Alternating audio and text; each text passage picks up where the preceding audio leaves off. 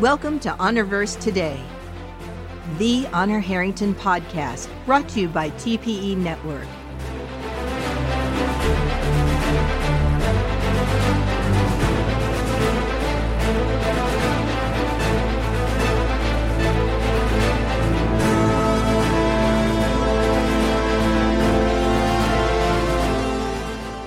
Let's be about it. Hello there, Honorverse fans. Welcome to our next exciting, quite boom-filled episode of Honorverse Today, the one and only Honor Harrington podcast you'll find out there.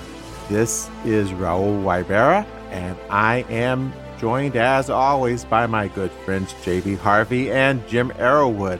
How are the two of you tonight? Doing very well. Happy to be here. Oh, ditto that.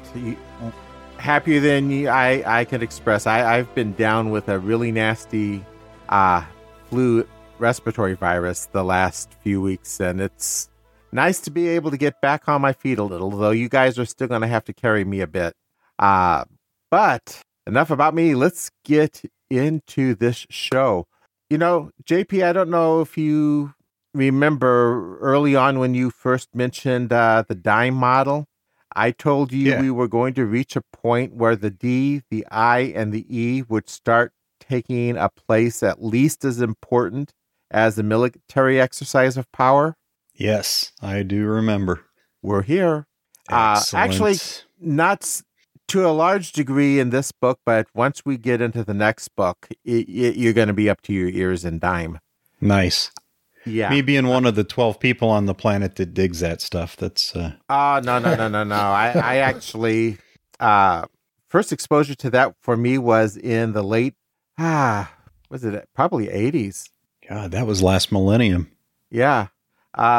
Studied under Ron Glossop, history of war. No, not history, the problem of war and peace. Then did some independent studies with him on federalism. Was a blast. Cool. Anyway, tonight we are talking about The Shadow of Saganami, which is the first of the Saganami Island series.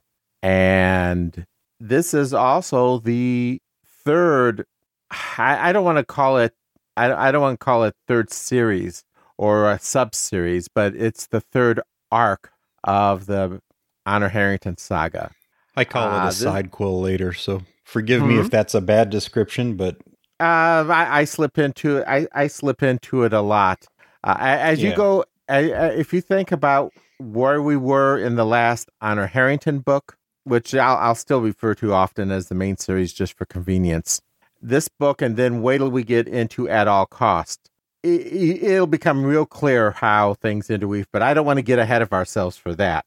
In the meantime, I'm going to let Jim give us a summary while I rest my voice. All right, very well. The Star Kingdom of Manticore is once again at war with the Republic of Haven after a stunning sneak attack. The graduating class from Saganami Island, the Royal Manticoran Navy's Academy, are going straight from the classroom to the blazing reality of all-out war. Except for the midshipmen assigned to the heavy cruiser HMS Hexapuma, that is, they're being assigned to the Talbot cluster, an out-of-the-way backwater, far from the battlefront. The most they can look forward to is the capture of the occasional pirate cruiser and the boring duty of supporting the cluster's peaceful integration with the Star Kingdom. At the freely expressed will of 80% of the cluster's citizens, with a captain who may have seen too much of war and a station commander who isn't precisely noted for his brilliant and insightful command style, it isn't exactly what the students of Honor Harrington, the Salamander, expected. But things aren't as simple or tranquil as they appear. The pirates they encounter aren't what they seem, and the peaceful integration they expect turns into something very different. A powerful alliance of corrupt Solarian League bureaucrats and ruthless interstellar corporations is determined to prevent the cluster's annexation by the Star Kingdom, by any means necessary. Pirates, terrorists, genetic slavers, smugglers, weapons, long-standing personnel hatreds, and a vicious alliance of corporate greed, bureaucratic arrogance, and a corrupt local star nation with a powerful fleet are all coming together. And only Hexapuma, her war-weary captain, and Honor Harrington students stand in their path. They have only one thing to support and guide them, the tradition of Saganami, the tradition that sometimes a Queen's officer's duty is to face impossible odds and die fighting. Well, there it is. All right. I'll roll into some special notes or amplifying notes for the book if you guys want. Please do. All right. Kind of as we mentioned, this is the kickoff of another, what I'll call a side quill storyline, with The Shadow of Saganami being the first of 4 novels in this Saganami Island series. So far. Yes, so far. Authored by David Weber, of course. Ban first published this one in October of 2004, and it came in its original form at 755 pages. The events in the novel take place during the Manticore Haven State of War in the 2020-2021 PD timeframe.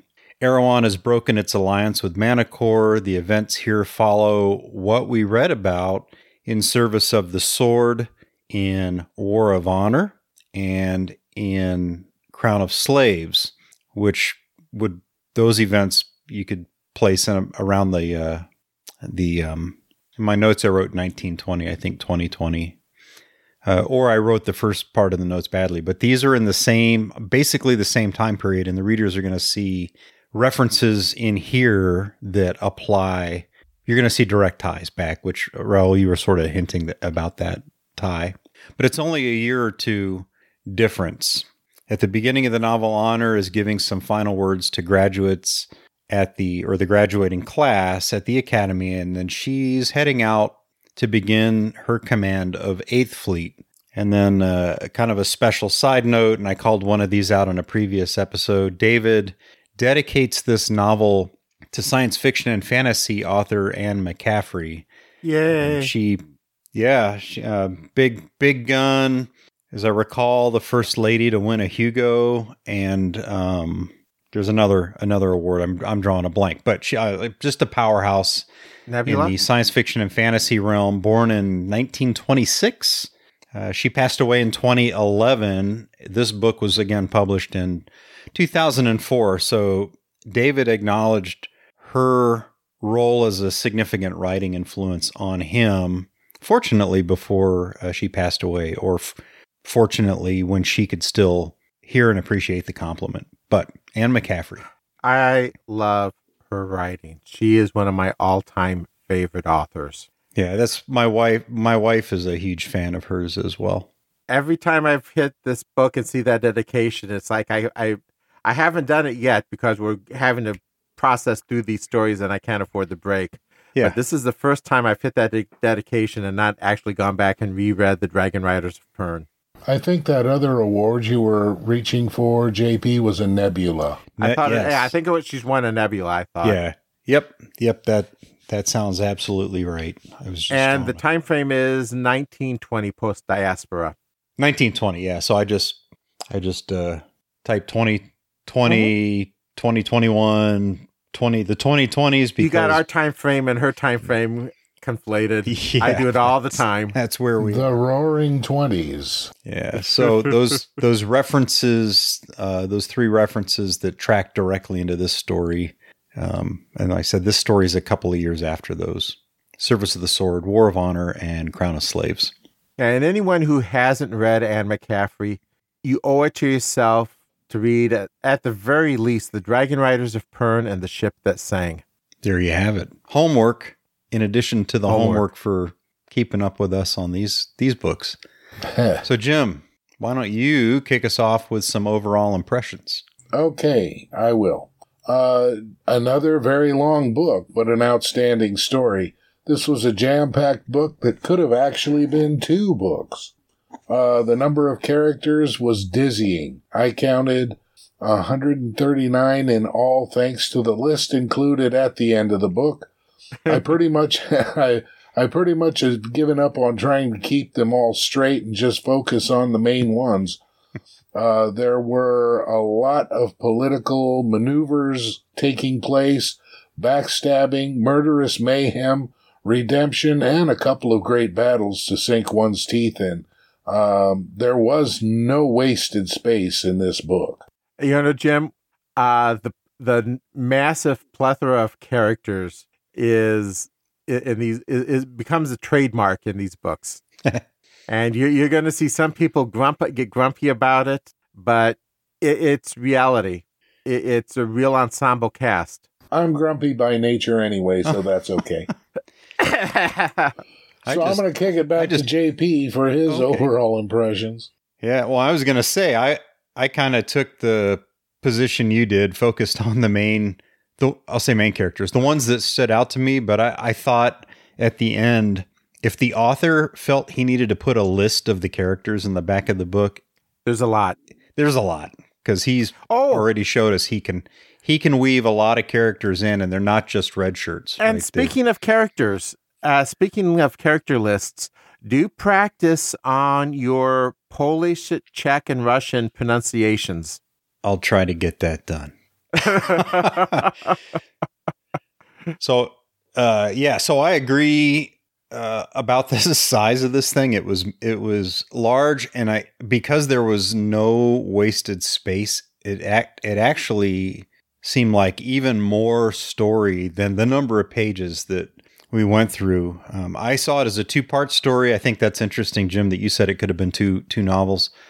2-part story where the first part featuring a significant amount of political and diplomatic maneuvering, revolving around, but maybe not exclusively around, genetic slavery and the distant end of the recently discovered wormhole terminus in the Talbot cluster, which we sort of got as as little nibbles in some of the earlier stories. And now that distant end is becoming an important feature, and this story is kind of anchored to it in a way.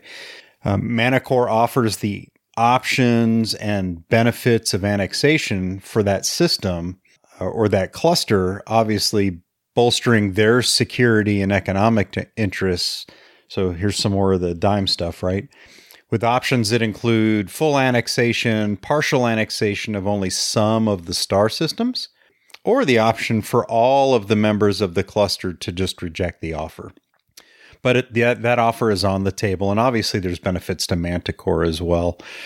So of course, nothing goes easily with the number of players. I don't mean the number of characters, but that too, yes. But the number of players and competing interests that are involved. The second storyline directly ties to this, but it gets a little more tactical, and you can air quote that, as we see the more localized struggles that track back to that Manticoran offer. So Manticore saying, "We'll welcome you into our family. Here's the conditions," and then we get to watch kind of the local. So what's happening with that? And that's where all the backstabbing and stuff that Jim mentioned starts coming in.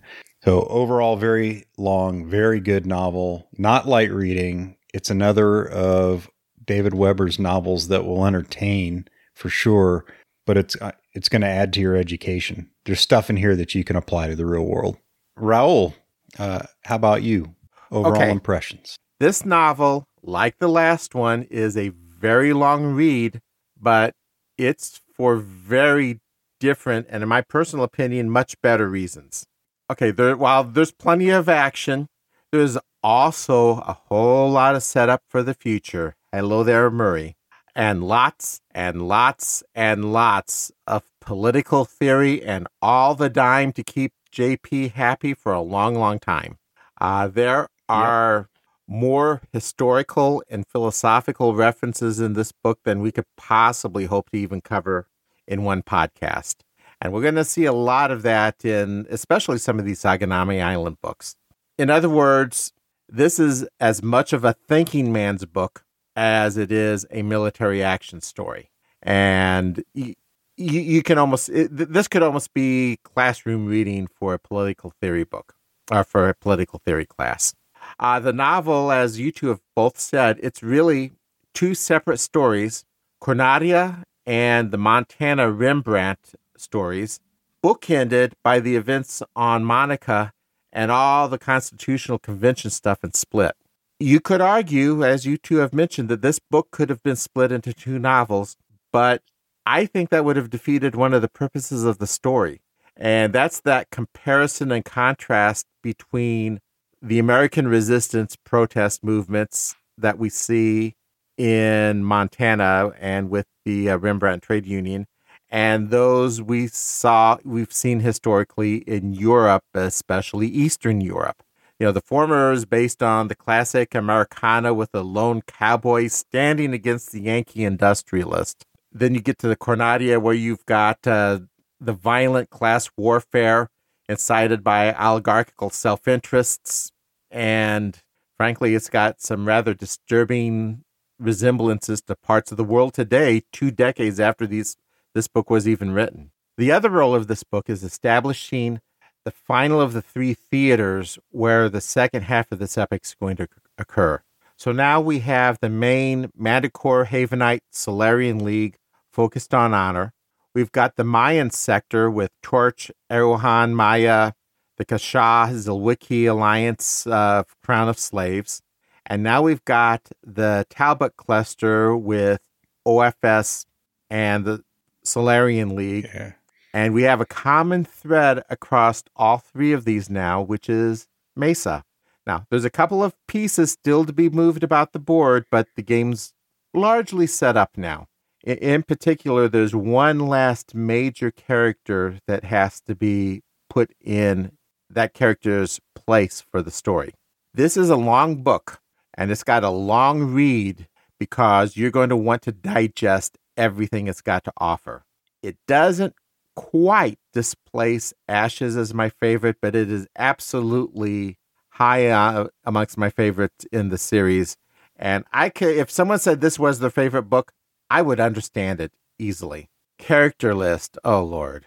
There are a lot of characters in this book. I counted 13 pages of the appendix of just character lists, typically 1 or 2 lines for each. There is going to be a lot of characters in this arc in particular. I am absolutely certain I am going to miss someone's favorite character, or I'm going to miss a place or organization that someone thinks is important. I'm going to do this mostly to highlight the characters that I know are going to be important and that we're going to see again, or that are going to have a more, what's the word I'm looking for, significant role in the story going on.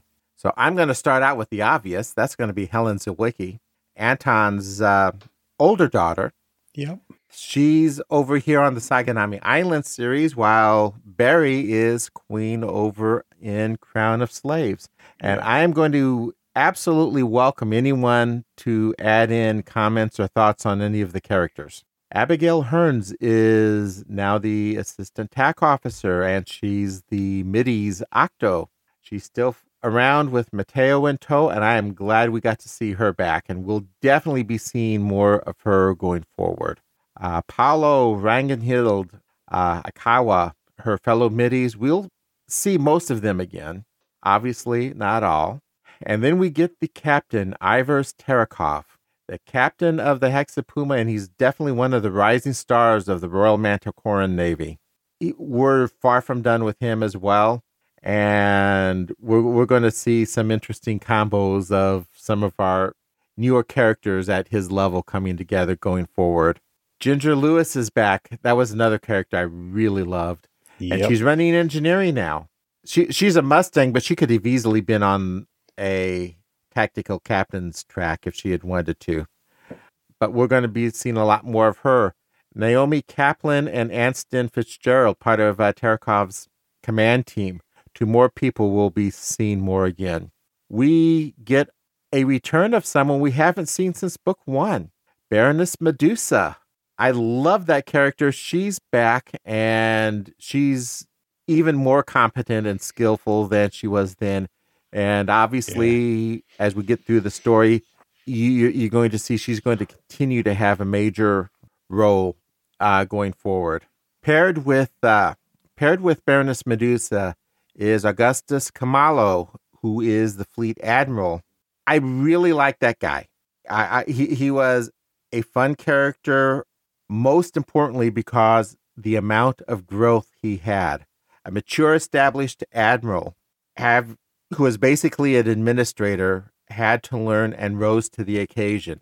And you don't see a lot of that in a lot of science fiction. So that kind of growth was really pleasant to see. Lorcan Verraccio was the OFS commander in the Monica sector. He's a minor but major character. I'm going to pair these two together for the moment. Isabella Bardesano and Aldona Anisimovna. Apparently, they're manpower operatives who've had some run-ins with Manti plans in the past. And I know I'm not saying nearly as much as should be said about these two, but folks, you just got to wait. And another character that I'm not going to say much about at this point also is Damien Harahap. He's a mid-level operative for the Office of Frontier Security, and all I'll say is keep an eye on him. He's going to be one of the more central characters in the story. In the cluster, I'm not even going to try to name everyone. I'm going to get the most important ones. Agnes Norbert, who's the wingnut Antifa type from Split. She's the one, basically a terrorist that has no problem blowing up people, including school kids. Steve Westman is another rebel, but he's from Montana, and he's not actually a bad guy. One of the differences between the two is Norbert is absolutely willing to sign on with Firebrand's, who's Damien's code name, plans with no concern whatsoever. Yeah, he's getting messed with. He's getting manipulated. You get to watch the light come on with him, which is kind of cool. I really liked Steve Westman and really would like to see more of him. He was a terrorist. He was still, but at the same time, no, he from what he was doing, he was not targeting civilian targets. Well, yeah, but whether that's one of the big differences between a terrorist and a revolutionary. Well, I don't know. He was targeting what could be considered legitimate military targets. I mean, if anybody had been left behind, they'd have been killed. But at the same time, the guy, at least, he was genuine in what he was trying to do. Yep. Even though he was being manipulated badly. So, yeah, I like Steve Westman. I'd like to see him come back on the other side. Norbert? Yeah. I thought Westman was I bounced back and forth between seeing his point of view and being really mad with him. Yeah. For what he was doing. But I was mad at him because I could see his point of view. Yeah. And I wasn't sure of his true motives, but all that stuff sorts itself out, and it's a neat ride to see how that happens. Yeah, and obviously we're all saying we like the guy, so it apparently resolves pretty well for if someone's missed that, I guess, right? Well, but what did you really think about him in the end? Well, we want to see more of him, and it's not because he's a horrible dude. It's because we actually like him. Mm-hmm. But it took a bit, and it took a bit because of the way his story unfolds, and it was worth it. It was worth the wait. And it was a good redemption story. Yeah. Yep. And contrasting with both of those, they've each got a contrasting person. Alexander Tonkovic, who is the president of Cornadia, and more or less Norbert's sworn enemy. The problem is she's not a nice person either. Yeah. Frankly, a different kind of bad in a way. Yeah, it's just a different kind of bad. It's an oligarchy. Yeah, and she's the head of that. Off the record, contrasting to her, we have Bernardus Van Dort, who is the founder and leader, even if he doesn't own up to the role officially, of the Rembrandt Trade Union. And I'm going to mention both of them, Montana and Rembrandt, a little bit later. Two other characters that just a lot of exposition happens through Ivanhoe and Lababibi. We're going to see a little bit more of them going forward in some of the future books. Roberto Tyler, who's the president of Monica and basically a stooge, a sock puppet for both OFS and Mesa. Yeah, like that sock puppet. And there's a couple of other characters that are yet to be placed on the chessboard. One very important one in the next book, and another one that I'm really looking forward to a little bit later.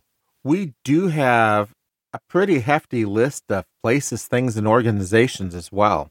I'm going to start out with, and I thought it was mentioned by someone a little earlier, piracy being an issue. And that, keep in mind, is something that's got a long history in Manticore, covers a whole lot of what goes on and some of the whys here. Old days were much more of a fleet organization to them as well, we find out, which we're going to see when we get to the Manticore Ascendant series. But more in modern times, HMS Hexapuma, which is one of the new Saganami C class. This is a heavy cruiser that carries capital missiles and has the bow walls that and stern walls that the Lax have. The and Verge, it's also my understanding.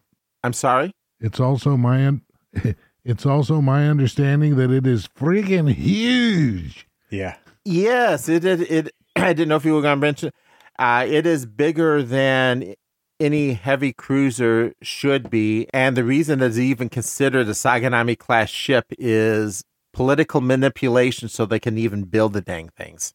The Verge is the shell of systems just outside of the borders of the Solarian Leagues. That includes things like the Talbot Cluster, Monica. You go on the other side of the league, you got Congo, and we'll be hearing a lot of references to that. The Talbot Cluster is the collection of stars that is being annexed by the Star Kingdom, and really they're sort of the fourth priority with everything else that's going on. But then, after their own internal problems, Haven, the stuff going on Congo and on the other side. But then why is there a whole series dedicated to it? We'll see. I will say the Talbot Cluster, it's an interesting combination of Old West frontier, Americana, I believe was the word I used before, third world nations, especially Eastern European, and small but well-off modern systems. A lot of these are either under the thumb or they're trying to avoid being under the thumb of the Office of Frontier Security. Now, we saw one rare facet of the OFS in the last book. They didn't seem like such bad guys. And no, they're not. Here we see the more typical face on the body.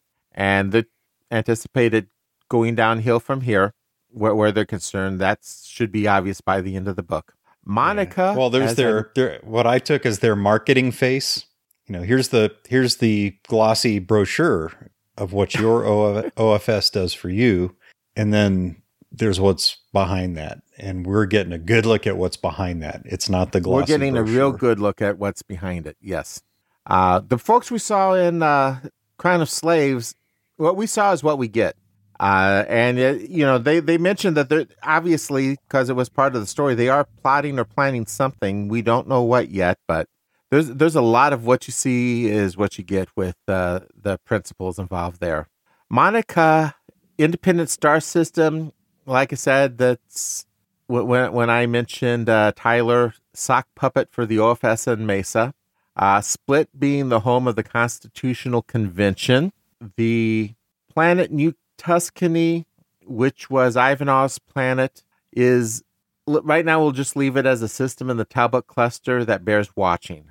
Coronati, obviously a key place where half the novel takes place, with the more violent terrorist goings on.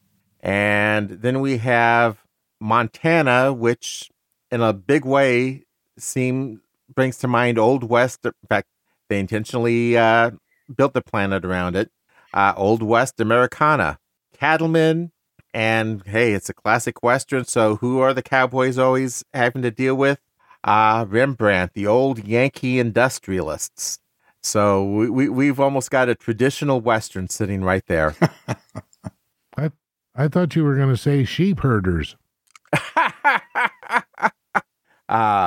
Finally, I'm going to bring up Manpower Incorporated / Mesa. I am not going to do anything more except ask Jim and JP's thoughts here. And I'm also going to say, just wait till at all costs. Okay. You want comments? What you want our thoughts? Sure. On this?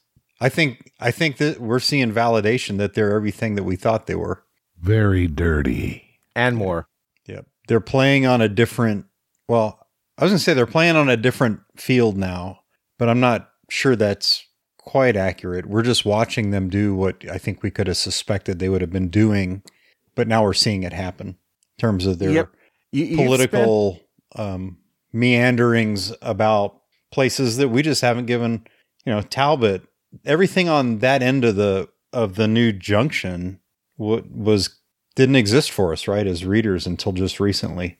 Mm-hmm. And now we're getting some details about it, good and bad, and oh, look who's there.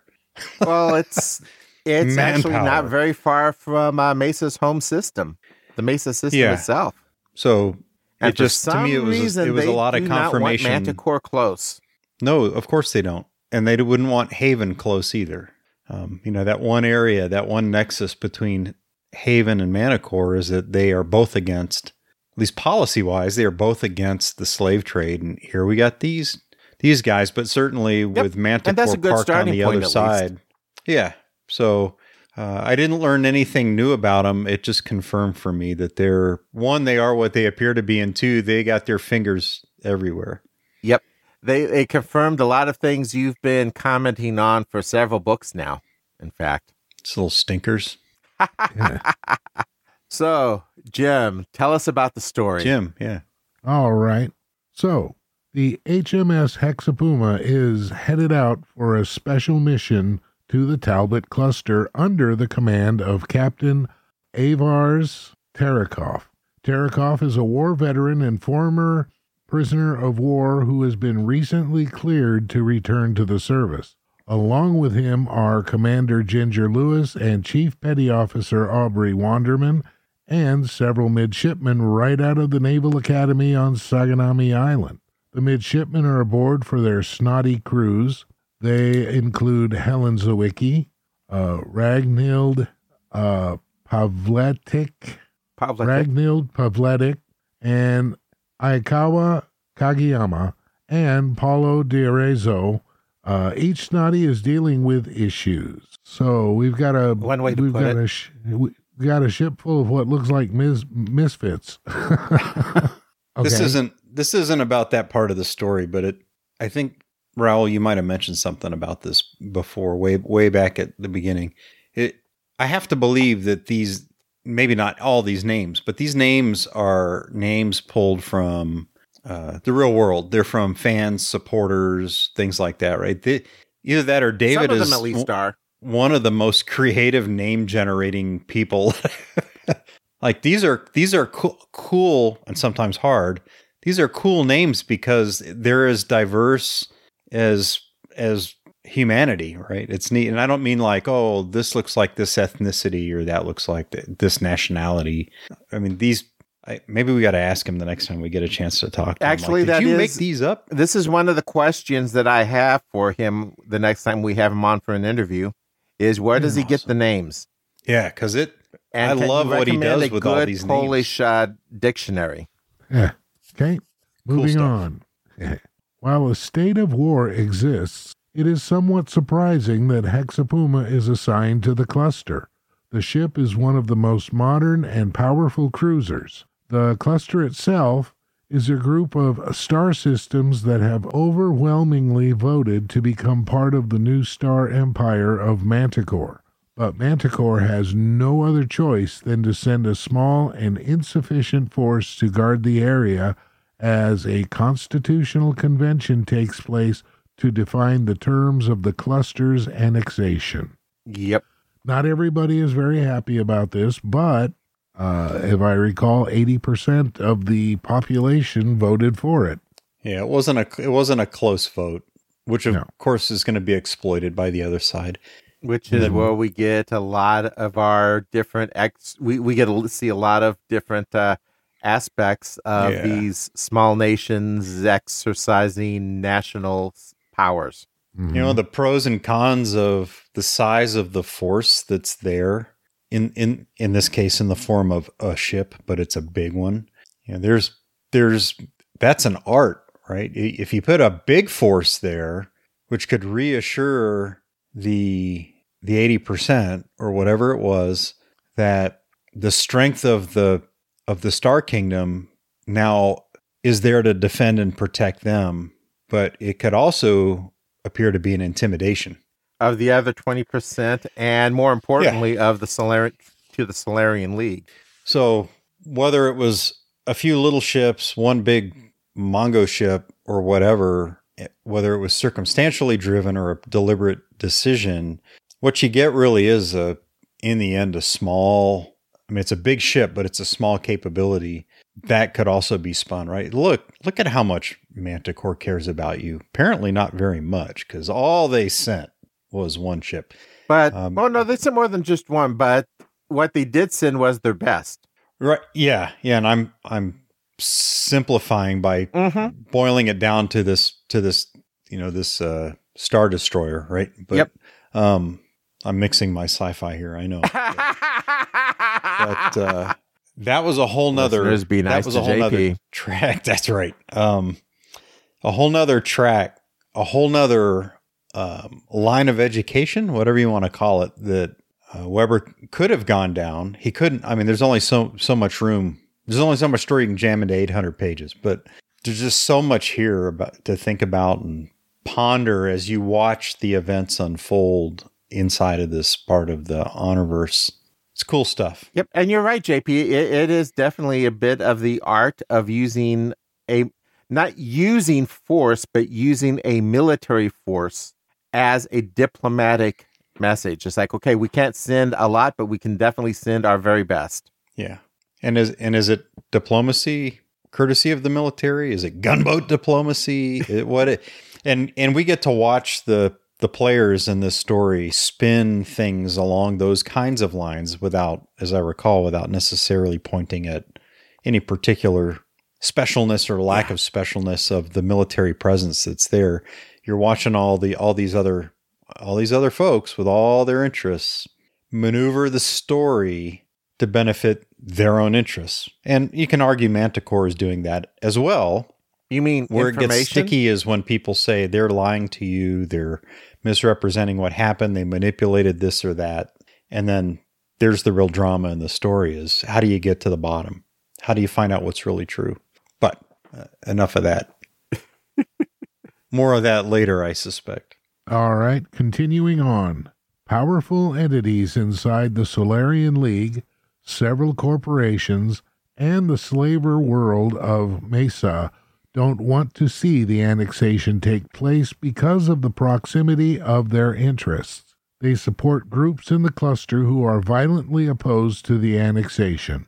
The goal is to launch and maintain a terrorist campaign against Manticore, which gives the League an excuse to intervene and expel the Star Kingdom. Also stalling the annexation are the ruling oligarchs of many of the cluster systems who are afraid they will lose their power, wealth, and influence once they are absorbed into the Star Empire. There is also distrust because the annexation is being sponsored by the Rembrandt Trade Union, a powerful system merchant cartel with a reputation of strong-arming and abuse. Comments? Yeah. One character that I should have mentioned that I didn't with regard to the Rembrandt Trade Union, Van Dort was definitely not his hands weren't entirely clean. where the trade union was concerned, but he actually had a noble goal there. A lot of the bloodthirstiness that Westman had issues with came out of Ineka Vandriger, who was the chairwoman that Van Dort came in and basically booted because he got fed up with her methods, and it was really in danger of compromising the annexation, in fact, because his real goal was to protect Rembrandt in particular and the cluster in general from being sucked up by the Solarian OFS. That, as we'll see, more or less equates to serfdom for several centuries. And he was trying to avoid that. And with Manticore, with the new junction, he actually had a little more benign way of getting that assurance, and that was where he was determined to go. So I can understand, in the same way I can understand Westman, I can understand Van Dort as well. Yeah. All right. Yeah. So, Hexapuma is to show the flag as they patrol the cluster's many systems and assist individual planetary governments to demonstrate Manticore's goodwill. In the meantime, anti-annexation groups carry out terrorist operations on two of the cluster's planets, Coronati and Montana. The terrorists are very different in nature. While Stephen Westman of Montana manages to bomb several government facilities without causing a single human casualty, Agnes Norbrandt leads a group that carries out ruthless bomb attacks in the center of Coronati's capital, thus slaughtering hundreds of innocent civilians, including children. Both groups get their supplies from a covert agent of the Solarian League's Office of Frontier Security. This agent, known as Firebrand, is on a mission to destabilize the region so the OFS can occupy the cluster and stall the Constitutional Convention. The annexation becomes in danger of failing because the Manticoran government cannot become tied up with problems in the region while being in a shooting war with Haven. Yep, that's the contrast between, keep in mind, our American revolutionaries, they did much the same sort of things that Stephen Westman did. Mm-hmm. If you want to give an honest look at it. So there's definitely a comparison and contrast between American concept of revolutionary activity and some of the things that we see in Eastern Europe, especially Eastern European socialists. I don't believe it's an accident in the kind of historical comparisons that we see, that we see back there.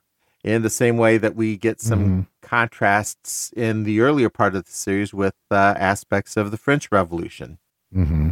All right. Initially, Hexapuma is removed from the strife in the cluster and assigned to perform pirate patrol. When they stumble into two pirate cruisers, Terekhov proves his worth as a warrior to his own crew by commanding the defeat of the pirates and the capture of survivors who are former members of the defunct People's Republic of Haven. Mm-hmm. So they're still out there. Several members of they're out there, and they've resorted to their own unique way of dealing with the war. Yeah, piracy, mercenary. We're going to see more of these fellows. Not these specific fellows, but apart from their government. Yeah. So, JP, they're going to take their training and they're going to benefit from it, rather than fold into what appears to be what grows out of the defunct People's Republic of Haven. It seems like they're just like, nope, not going to play, but I will take this ship. And let's go earn some money, and off they go, little stinkers. Also, at this point, maybe more than that, but they are certainly out there being pirates. Yep. Mm-hmm. All right. In the meantime, Helen Zawicki is confronted by her fellow snotty Paulo D'Arezzo because of her attitudes towards him. She explains that she doesn't like the way he has been enhanced with biosculpt. He tells her that he was born with his perfect features and is a former genetic sex slave bred by Mesa. He further tells her his family was freed by a Manticoran captain whose name he took and who inspired him to join the Navy. So we get a little bit of a kind of a redemption story there a little bit too. Yeah. And cool part of the story. His story. Yeah, I enjoyed cool. watching the relationship develop. Yeah. Yes, and attitudes change. It's always nice to see a character change in the middle of a story. All right. Evidence piles up showing that the terrorists are pawns of foreign interests. The terrorist operations are actually a first step of a larger plan in the cluster. Hexapuma discovers a Mason freighter delivering weapons to Westerman. Terekhov sends in a pinnace with a boarding party to inspect the Marianne, the ship delivering the weapons. One of the privateers panics and destroys the pinnace, killing 18 of Hexapuma's crew, including midshipwoman Pavletic. Hexapuma decimates the Marianne with a counterattack and takes prisoners of the surviving crew. They throw themselves on the mercy of Terekhov, and the prisoners tell him about the OFS plan to occupy the cluster. This was a tear-jerking scene. Yeah. Oh, that hurt. Yeah, it sure did. But, it's not a big party. It is a war. Mm-hmm. So, And the youngsters are getting the first real look at what that means. yeah. Yeah. And then, this was, of course, the vehicle to reveal to Manticore what was really going on. Right. So, all right. After dealing with the terrorist groups with force on Coronati and with reason on Montana, Terekhov assembles a squadron with other Manticoran ships in a mission to prevent the next step of the OFS plan. They have sent a fleet of powerful ex-Solarian battlecruisers that have been transferred to Monica to be used against Manticore. Hexapuma drops into the system, and Terekhov demands a surrender of the fleet until Manticore can validate their authenticity and that they're sovereign to Monica and not to the OFS. Playing for time, the Monican Navy lures the Manticorans into weapons range. In the following Battle of Monica, half of Terekhov's squadron is destroyed while the Manticoran Navy is nearly wiped out. Terekhov buys time by threatening to nuke the remaining Monican military until Rear Admiral Augustus Kumalo arrives to provide backup. That was actually a pretty significant battle for more reasons than you realize. These were modern Solarian battle cruisers. My impression is that technology is second only to Manticore. Don't tell that to any Solarian. They'll think you're crazy. Well, this is also the first defeat that the Solarian Navy that Solarian ships have ever had. Yeah. I viewed this whole thing in my mind is like when you turn the light on and all of a sudden you see all the roaches are there and then they scamper. But these were roaches with big guns.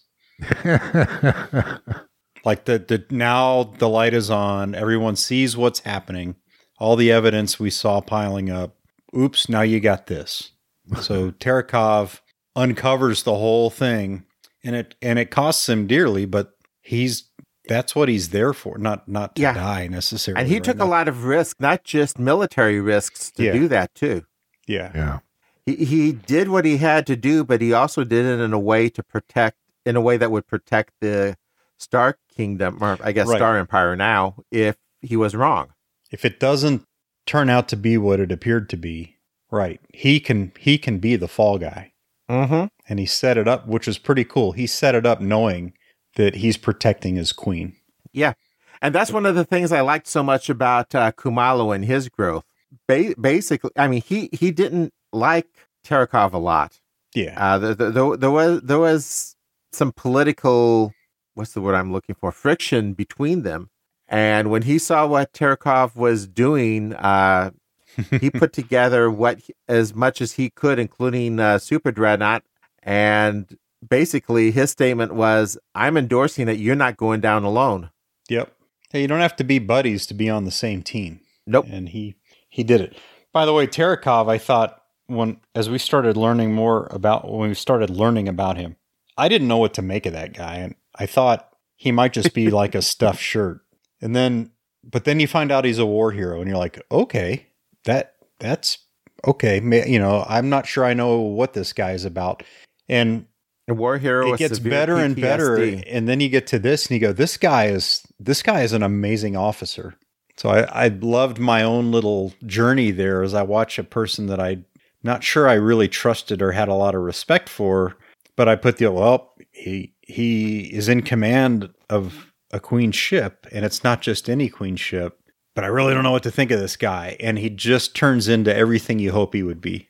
And one of the things along this line here, in the last book, we had another captain like that with Oversteegen. Yeah.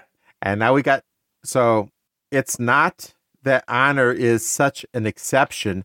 She's just the best of an exceptional Navy. Yeah.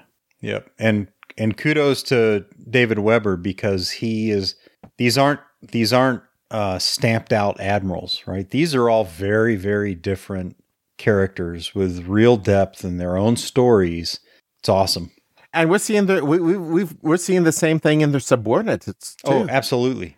I mean, we're not done. We're a long way from done with the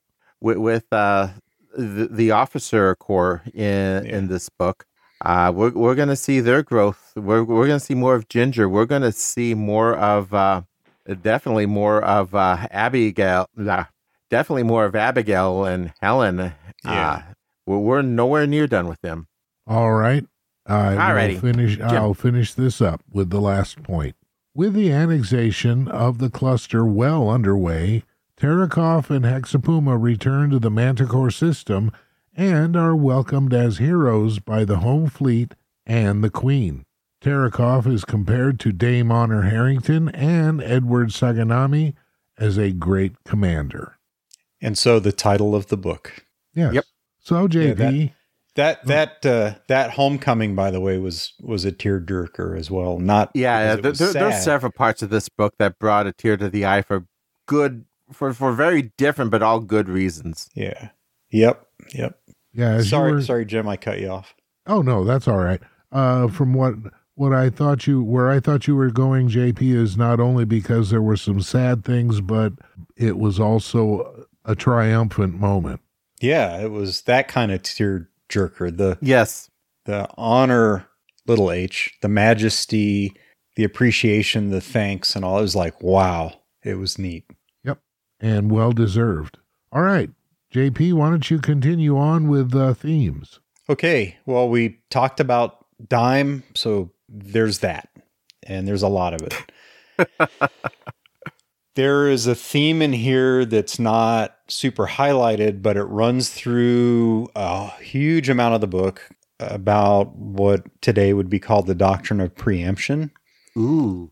And I'll just be curious if we see more of that later. But a lot of the stuff that Terekhov wrestles with in terms of his approach to solving the problem that was about to become a much bigger problem involved military action based on preemption.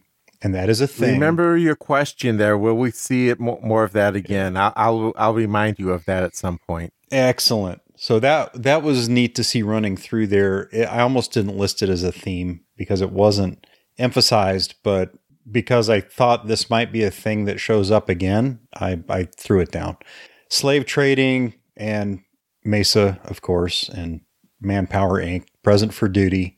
That's woven all through this, and it's revealed through the wrangling behind why there are entities trying to prevent Manticore from annexing this cluster, the Talbot cluster.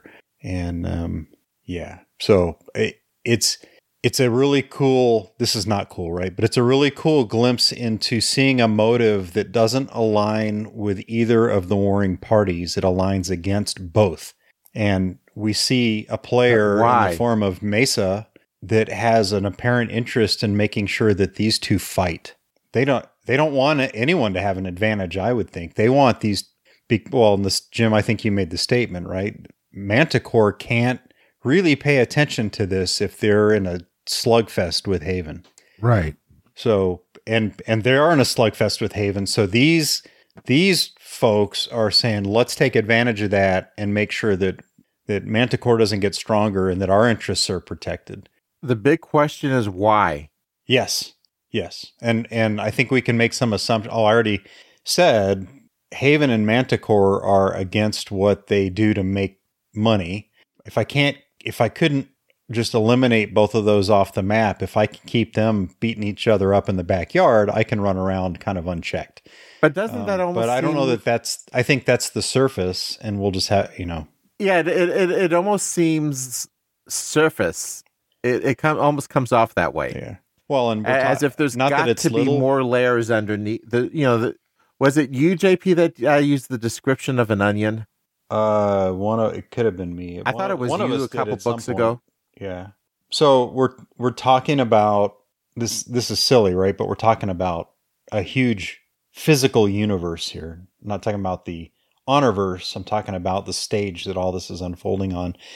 And within that, we're talking about one cluster that we heard nearly nothing about, frankly, until we got to this point.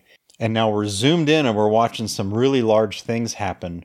But this is about a cluster. So in that sense, I see a selfish and tactically or operationally focused Mesa trying to keep the two entities at war that individually, or could you imagine together, really try to put a stop to the slave trade. But we're talking about a cluster. So I absolutely would not be surprised if this is just a taste. Here's your hors d'oeuvre of the ugliness of Mesa. And but that's what we got here is to me, they appear to be selfishly trying to preserve the slave trade, which is how I started with this theme. Is once again we're back to that horrible state of affairs where Mesa and Manpower are profiting off of a very ugly thing, and if they get a say in it, they're not going to be stopped. Mm-hmm. They're going to do their thing. Jim, I know you had one you threw in here. Did you want to talk about that, or do you want me to cover it? Well, sure, I can do it. Uh-huh. Oftentimes, stories are based on revenge or good versus evil or things like that. Well, this story has another dimension, redemption and transformation, both. Yeah. As examples, Helen changes her attitude towards Paulo when she learns the facts about him. Okay, that is really, really nice. I mean, it says, hey, you can't judge a person by their appearance. You need to know what's underneath the appearance that makes them the way they are. So, Yeah. Westman drops his operations when he learns who is providing him with weapons and their motives. Okay, so Westman is honest in what he's trying to do. He is genuine. He is a good person who believes he's doing the right thing. And when he finds out that he is doing the right thing with the wrong motivations behind him and the support that he's getting, he drops it and walks away. Yeah, he adjusts, and he's willing to take the price of his actions too. Just that he doesn't quick. get off. He's granted an amnesty. He basically turns himself in. Yeah. Terekhov proves himself a great commander after being doubted by nearly everyone. I mean, nobody thought this guy could get the job done, and he went well above and beyond in doing that. So that's what I had. And Raul, it looks like you got one listed too. Yeah, I did have one comment, and JP really did address a lot of what I was going to say. And it probably is appropriate to point this out. There's a lot of basic political and economic theory being taught in this book. Yeah. Particularly discussions of actual capitalism versus any form of centralized control of wealth. Yeah. And almost it could be, if this was manner. the 1700s, that could have been a pamphlet. Yep. Somebody could have lifted that part of this book out and made it a primer on economics. Yeah. Primer on libertarian ideals, the dangers of oligarchical tyrannies. It just drips of it. Yeah. And Weber has taken criticism. The philosophy of wealth, all of that. Mm-hmm. And Weber's taken some criticism for preaching, actually the accusation of shoving conservatism down people's throats. And that's not what he does at all. I don't know that that's fair. No. It's not. And I'm going to address that in my takeaway. But I wanted to add that into the theme because this kind of comparison and this kind of teaching is a part of the theme, and he's basing it on history. I mean, centuries of history, not recent political conditions or situations, which is something a lot of people. Yeah, this isn't American politics in science fiction form. It's global and it's historic. Yes, exactly, and that is an important theme, especially in the second half of this series. So those people, our friends out there listening, I have no doubt there were eyes glazed over at the economic stuff that was in here. That's totally okay, but David took the time to explain how a significant piece of how the machine, not broadly, right, the machine works, and economics is a huge part of it. We've talked about it before with specifics, but here we got a really good laydown. But it tracks back to the lots of dime, and like you said, E in dime is economic, the military, and the P is actually part of the D. Diplomacy / political is how I've seen it presented before. Right. So cool stuff. Yep. And that brings us into the plot points, I think. And Jim, I am going to let you go first here. All right, fair enough. The part I enjoyed most in this book was a storyline including Agnes Norbrand and Stephen Westman. Their goals were the same, at least on the surface, but their methods made them two different people. I can certainly understand them not wanting to come under Star Kingdom rule. I didn't like Agnes at all because of her indiscriminate killing of people. I felt like all she was doing was scaring the hell out of everyone. For me, all it made her was a mass murderer, and she needed to be stopped cold. On the other hand, Westman focused on the destruction of property. He went to great pains not to take lives. I love the way the author went about educating the reader on the difference between terrorists and guerrilla warriors. I liked Westman because of his down-home cowboyish ways and how he was willing to meet with the opposition occasionally and really listen to what they had to say. I was especially happy with his redemption when he found out who was actually supporting his efforts and changing his mind. He is a thoughtful man who wants to do the right thing, even if it goes against what he originally thought was right. Yeah. He's a big enough man to say he was wrong. Yeah. JP, I'm going to toss it over to you. Okay. Not a major plot point, but I didn't know where else to mention it. I hinted at it earlier, I think, but the recounting of the Battle of Carson early in the book, that was Edward Saganami's actions, or his actions in that battle in particular, and his last words were a phenomenal stage setter for everything else that followed, and a huge tearjerker. Ditto for the welcoming home, as I mentioned, of the forces at the end of the novel. An appropriate scene for generating a bunch of sweaty eyeballs or allergies or whatever you want to call them. So I just, for what it's worth, my personal well-written and well done to Mr. Weber. That was awesome writing. Favorite plot point in this story relative to the Talbot cluster anyway, and specifically the system called Montana. We get to watch Manticore working with Talbot, but not in isolation, following a plebiscite where a significant majority of the cluster voted to request annexation. The system is poor for a number of reasons, which come out in the novel. We just had a discussion about that without being specific, related to the existing forms of government and associated economic systems that were in place. While there are distinct differences between the current forms of government in the cluster and that of the Star Kingdom, most people appear not to realize this can, and in fact does, create real friction. People seem to know without a full understanding of why that this change will bring improved economic health, or put differently, to bring wealth in some power positions inside the cluster, but also outside of it.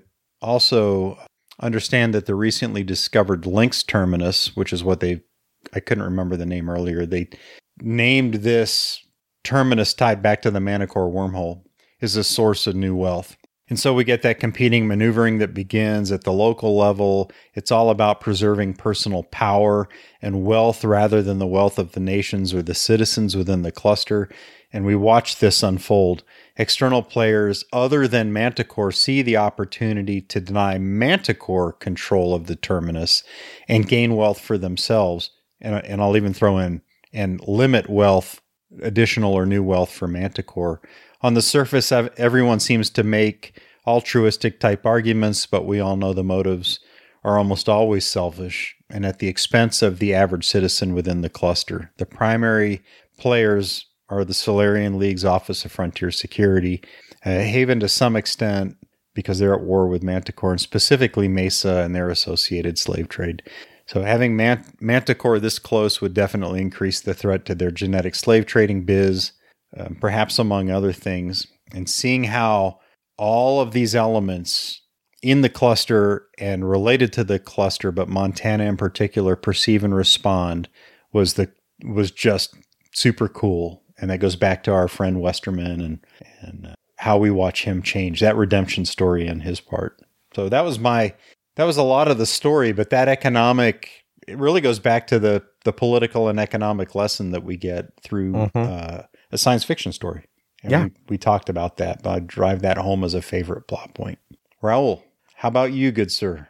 Well, I'm in a lot of ways going to just continue on with where you came from on this, because frankly, picking up favorite plot points is really, really hard for this book.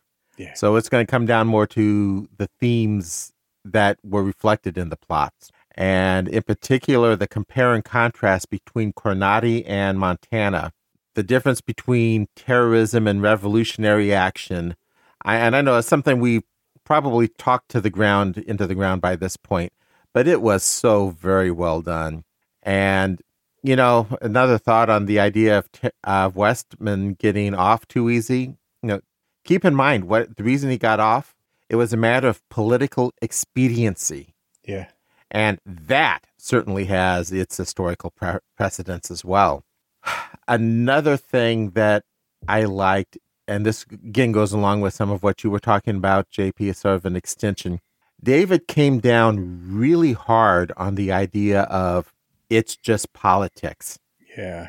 Yep. In particular, Coronati, but also New Tuscany and the bluff they were running, where it's looking at people, humans, as nothing more than pawns in their political maneuvering. On the other hand, and this is still with that compare and contrast, he really explores how an otherwise noble idea can be utterly manipulated and twisted by the unscrupulous. And I really thought he dealt with all of that really elegantly and in a really well-written manner. And last but not least, the way this book is setting up everything that's coming. And I don't just mean in at all costs. I mean going forward beyond into the rest of the series. And I'm not going to discuss it more than that. But I think anyone who's read these books, I think for that reason, that like we all said, this could have been two books, or there's two novels. Yeah, it had to be one book because of that. But it had to be one book because of what you just said. Yes. I mean, it wouldn't have worked. They would have been two good stories otherwise, but the teaching moment that this book has would have been lost completely. It's not just politics. All this stuff touches. All of this touches. Yes. And Weber just showed us that. So it's cool. Yes. And Jim, In turning it over to favorite quotes, can I have permission to go first for once on this one? Sure, go right ahead. I have only one quote, and it is fairly short. They looked back at her and she inhaled deeply. Ladies and gentlemen, she said, her soprano voice ringing out clear and strong. That tradition lives. Every time I've reread this book, I have to stop there and walk away because it hits me that hard. But that quote sums up the whole damn book, in my opinion. Cool. All right, JP, did you want to go next? If you want me to, I will do it. Go right ahead.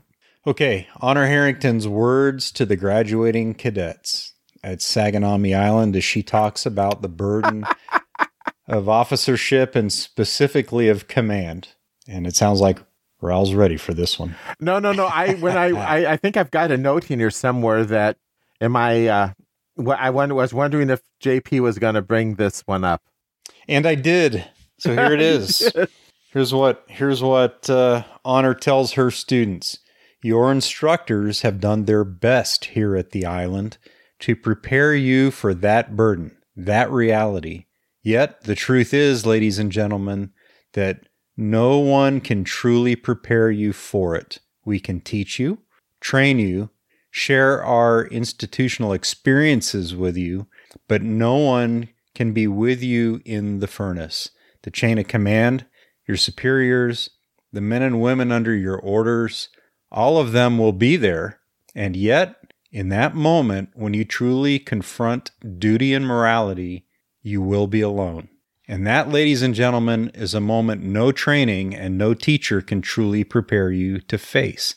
In that moment, you will have only 4 things to support you. Your training, which we have made as complete, as demanding, and as rigorous as we possibly could. Your courage, which can come only from within. Your loyalty to the men and women with whom you serve, and the tradition of Saganami. Some of you, most of you, will rise to the challenge of that moment. Some will try with all that is within you and discover that all the training and courage in the universe do not make you immortal. And some, hopefully only a very few, will break. That was JP with his very rich baritone voice rather than his soprano voice. Now you have to go back and read it all again. Yeah, not going to happen. I would mock the awesomeness of the book. Not on purpose. Okay, different part of the book. Baroness Medusa, who, if you don't remember, she is Lady Dame Estelle Matsuko. Mm-hmm. And in here, she is Queen Elizabeth's provisional governor, is pondering the state of politics and economics in the cluster. Sorry, I can't get off the D and the E in here. And she's specifically addressing Spindle, one of the localities within the cluster. What you hear should sound familiar. These are the same circumstances that described how Haven fell apart and ultimately became the Republic of Haven. Remember that I'm talking about economics and to a great extent here, because we learned about this many novels back about how Haven began and then what happened. All these systems are crushingly poor, she thought. Devastated economies in the midst of everything they need to be prosperous, except for that first boost up. All except Rembrandt and its trading partners, perhaps. But even the trade union's members are poverty-stricken compared to Manticore, Sphinx, or Griffin. She'd known that intellectually before she ever arrived here, but knowing and understanding were very different. And one thing that bothered her deeply was the vast gulf between the haves and the have-nots in Talbot. Even the wealthiest Talboter was scarcely even well off compared to someone like Klaus Hauptmann or Duchess Harrington. But on many of these worlds, there was no middle class. Or rather, what middle class they had was only a thin layer, without the number of strengths to fuel the growth of a self-sustaining economy. And that was less because of the huge size of the lower class than because of the vast overconcentration of wealth and property in the hands of a tiny, closed, wealthy class. In terms of real buying power and the ability to command the necessities of life, the gap between someone like Samia Lababibi and someone from Thimble's slums was literally astronomical. And although the Lababibi family fortune might have constituted little more than pocket change for Klaus Hauptmann, it, along with those of a handful of other families, represented a tremendous portion of the total available wealth of the Spindle system, and starved the economy as a whole of desperately needed investment capital. And as for economic power, so for politics. Yep. And that's just a snippet of the education that Weber lays down in a cool fictional context. You're getting into some of the reasons why I've been predicting you're really going to love some of these later books, JP. Well, you were on target. And then this short quote, final quote, because I think it's a companion to the one I just read. This is Van Dort talking with Cornadian officials, but with Cornadian officials. Take notice that what he warns them about is what actually happened in Haven when a successful coup transformed it into the People's Republic. And that's why I said this quote and the one I just read kind of go together in my mind. On the one hand, obviously, the military threat must be contained and neutralized. That's usually fairly straightforward, if not necessarily simple. Helen watched all four of the Cornadians sit up straighter, their eyes brighter, and Van Dort smiled. But then his smile faded just a bit. But in addition to neutralizing the military threat, remedial action must be taken to repair the abuses which helped create the threat in the first place. You can't eliminate resistance by simply shooting resistors, not unless you're prepared to embrace a policy of outright terror yourselves. And that, he just described Haven. Yep. Now it's on a smaller scale with an opportunity to not let something horrible like that happen. So those are the quotes I picked. Excellent. Yeah, I chose one. This is an exchange between Abigail Hearns and her personal armsman, Mateo Gutierrez, after encountering a bully on Hephaestus Station. I saw that, Mateo, Lieutenant Abigail Hearns said quietly, gallantly attempting to put a repressive edge into her voice. Saw what, my lady? Mateo Gutierrez inquired innocently. You deliberately changed course to plow that person under, she said severely. How can you possibly suggest such a thing, my lady? Gutierrez shook his head sadly, a man clearly accustomed to being misunderstood and maligned. Possibly because I know you, Abigail replied tartly. He only shook his head again, adding a sigh for good measure, and she managed not to laugh out loud. It wasn't the first time she noticed that Gutierrez seemed to take special offense when he encountered someone who used physical size or strength to intimidate others. Mateo Gutierrez didn't care for bullies. Abigail had been a bit surprised by how little astonishment she felt on the day she realized that for all his toughness and amazing lethality, he was one of the gentlest people she knew. There was nothing soft or wishy-washy about Gutierrez, but although he went to considerable lengths to hide it, he was the sort of man who routinely adopted homeless kittens or lost puppies and stedholders' daughters. Yeah. What the heck happened to Gutierrez through the rest of the book? Oh, I know. There's only so much story you can jam into 800 pages. Yep. Or 755 pages. He didn't get left behind, did he? I mean, that's against the rules. But JP said, the book was already packed enough.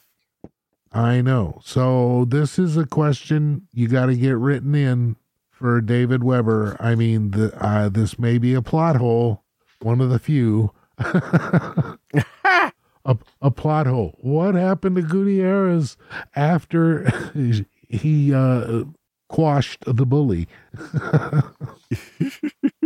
Because we care about the kitties and the puppies. Yes, of course. And the tree occasional cats. stead holder's daughter and the tree cats. Yeah. Well, the tree cats do a pretty good job taking care of themselves. Yeah. All right, JP, closing thoughts and takeaways is your caption. Oh, all right. I'm with Raoul. This book is one of my favorites so far. It is full of meat rather than milk in the context of important lessons to be learned about Dime and how it actually works in the real world. My takeaway, if you're not a person who can see past the immediate and local or tactical issues in your life, be sure to keep someone close to you who can and does. We see that happening in this story. Then be sure to consider their perspective and their advice.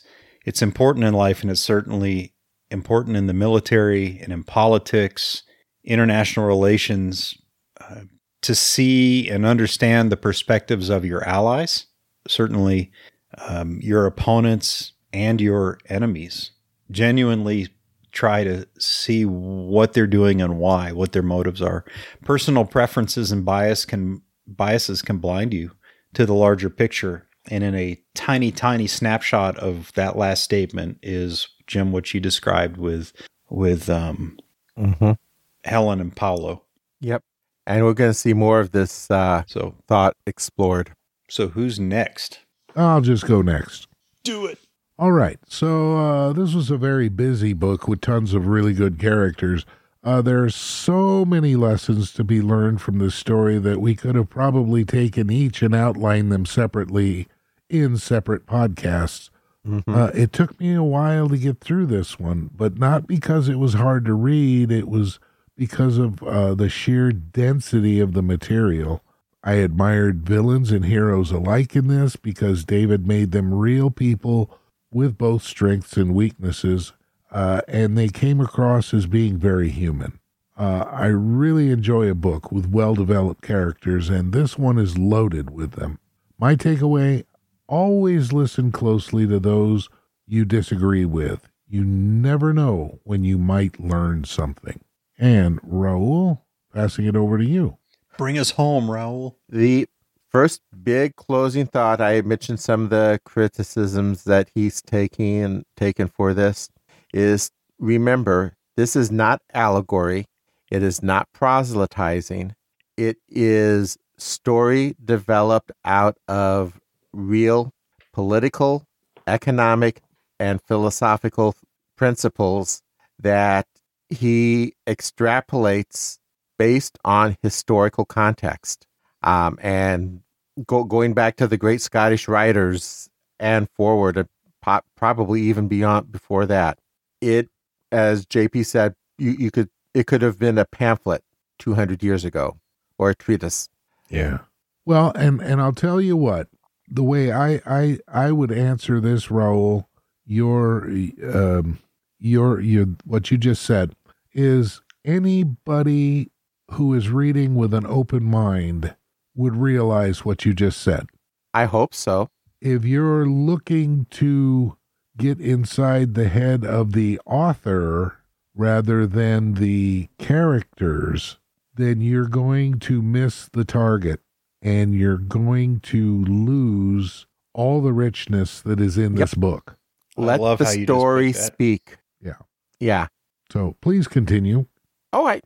My biggest takeaway is one important question that is probably on people's minds at this point is, what is the goal of Manpower/Mesa?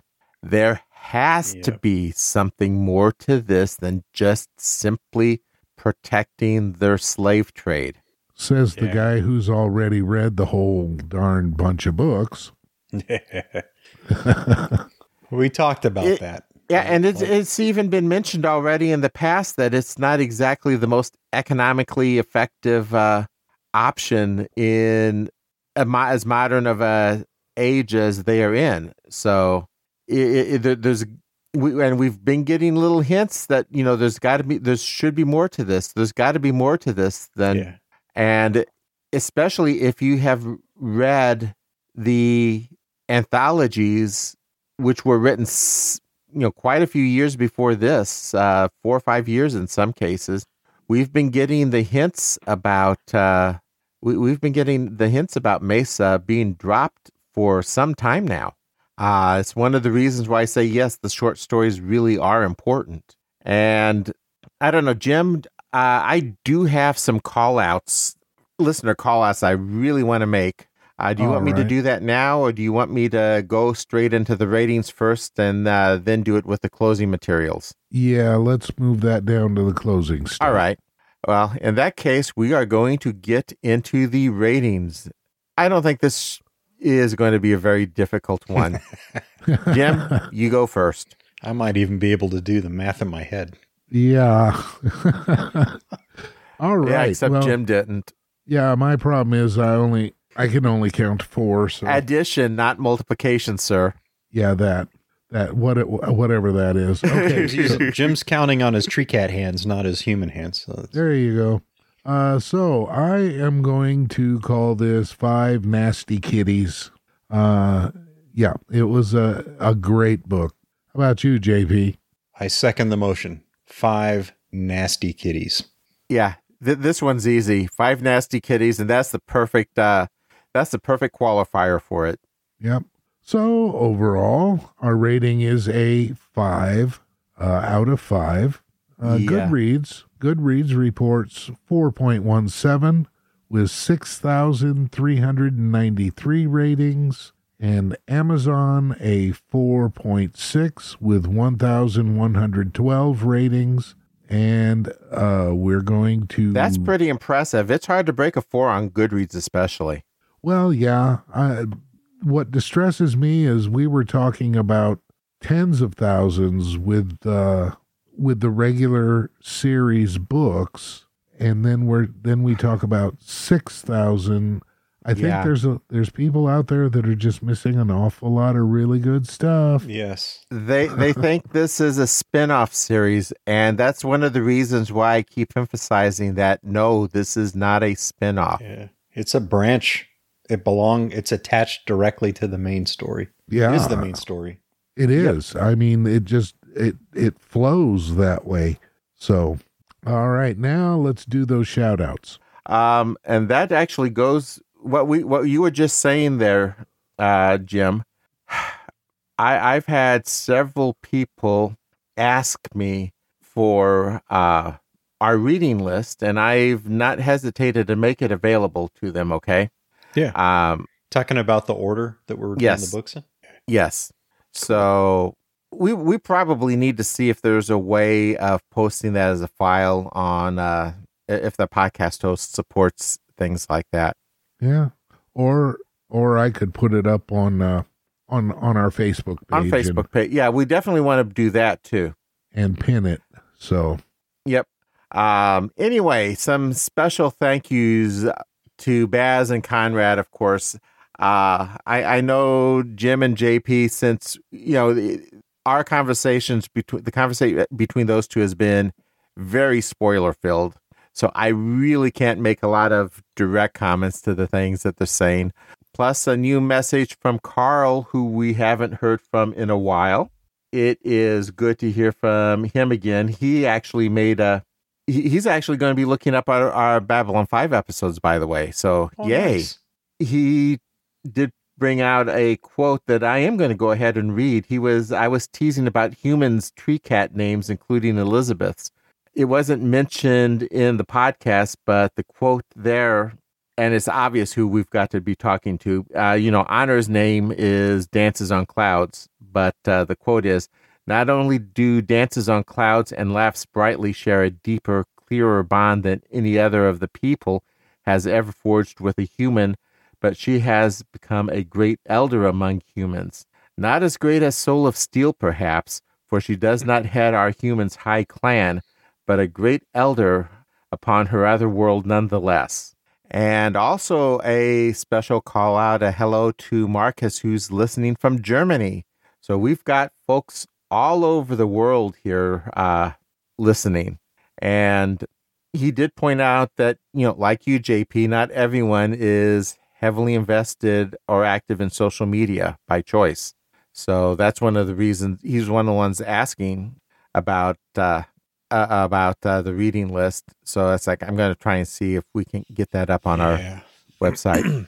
And he also added some questions for our next David Weber interview. I've gone ahead and added those to our working list. Outstanding. So, yes, David, that's a hint. It really is a hint. It might be about time.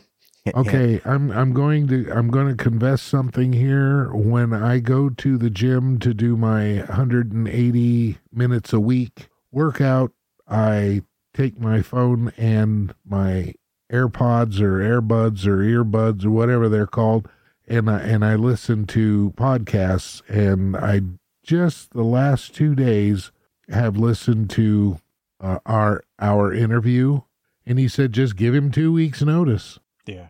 Just give him a couple of weeks and he can most certainly put something together. So I'd also like to add to our shout outs one for Mr. Hank Davis, the podcasting machine behind hosting of this podcast, The Honorverse Today, on the TPE network of fun and informative podcasts. We salute you, sir. Very much. And, yes, and coming up next, we will be looking at All Costs by David Weber from the Honor Harrington main sequence. And I'm looking forward myself to focusing on honor once again. Yeah, and JP, if you thought you had a little bit of diamond here, just wait till the next book. Oh, I'm drooling. All right. So I guess that's about it for tonight. Oh, I think we've talked this one to death. Okay. And it feels like we hardly touched on half of what happened in the story. But we're tracking toward 2 hours. Dear heavens. Well, yeah, you know what that means, Raul? No, what does it mean, JP? Folks need to, if you haven't read this book, or it's been a long time, go read it. Yes. There's just no way that we can cover the stuff worth mentioning. So we picked out some stuff and we covered that. Yeah. If you are a Honor Harrington fan, you really, really owe it to yourself to read this book. All of them. All of them, yes. Read this book, starting with On Basilisk Station. My point is, don't ignore the 2 quote-unquote side series. Yeah. They are not side series and they are not spin-offs. And when you see At All Costs, if there's things you don't understand or are wondering where did this come from or how did this, it's from these other pieces of material. They are as much like story and as much canon as everything else. Yep. Well, there's a definite timeline, and you said Raul, we were going to read these in publication order, and it's really, really obvious why. To me, I mean, because it is one continuing story. It doesn't matter what thread it comes from. It is a continuing story. Yeah, thanks for trusting me on that one. Oh, hey, it's not a problem. Okay, so that is it for today. And I'm just going to say good night and good luck and say good night, JP. Good night, JP. Night, everybody.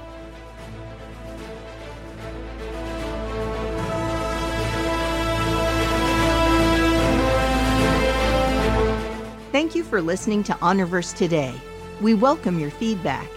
Email us at honorverse@tpenetwork.com.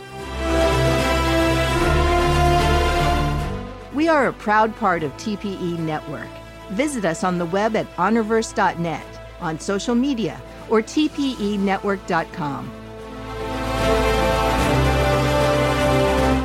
You can subscribe to Honorverse Today by visiting tpenetwork.com/subscribe.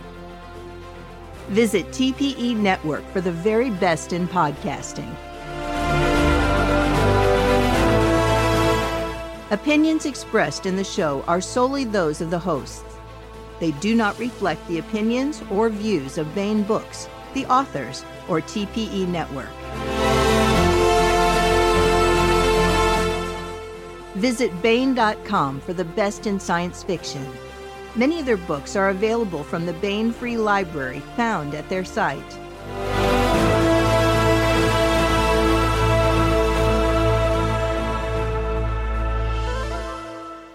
Theme music is Honor and Sword by Zakar Valaha. Check his website found in the show notes for all your podcasting music needs.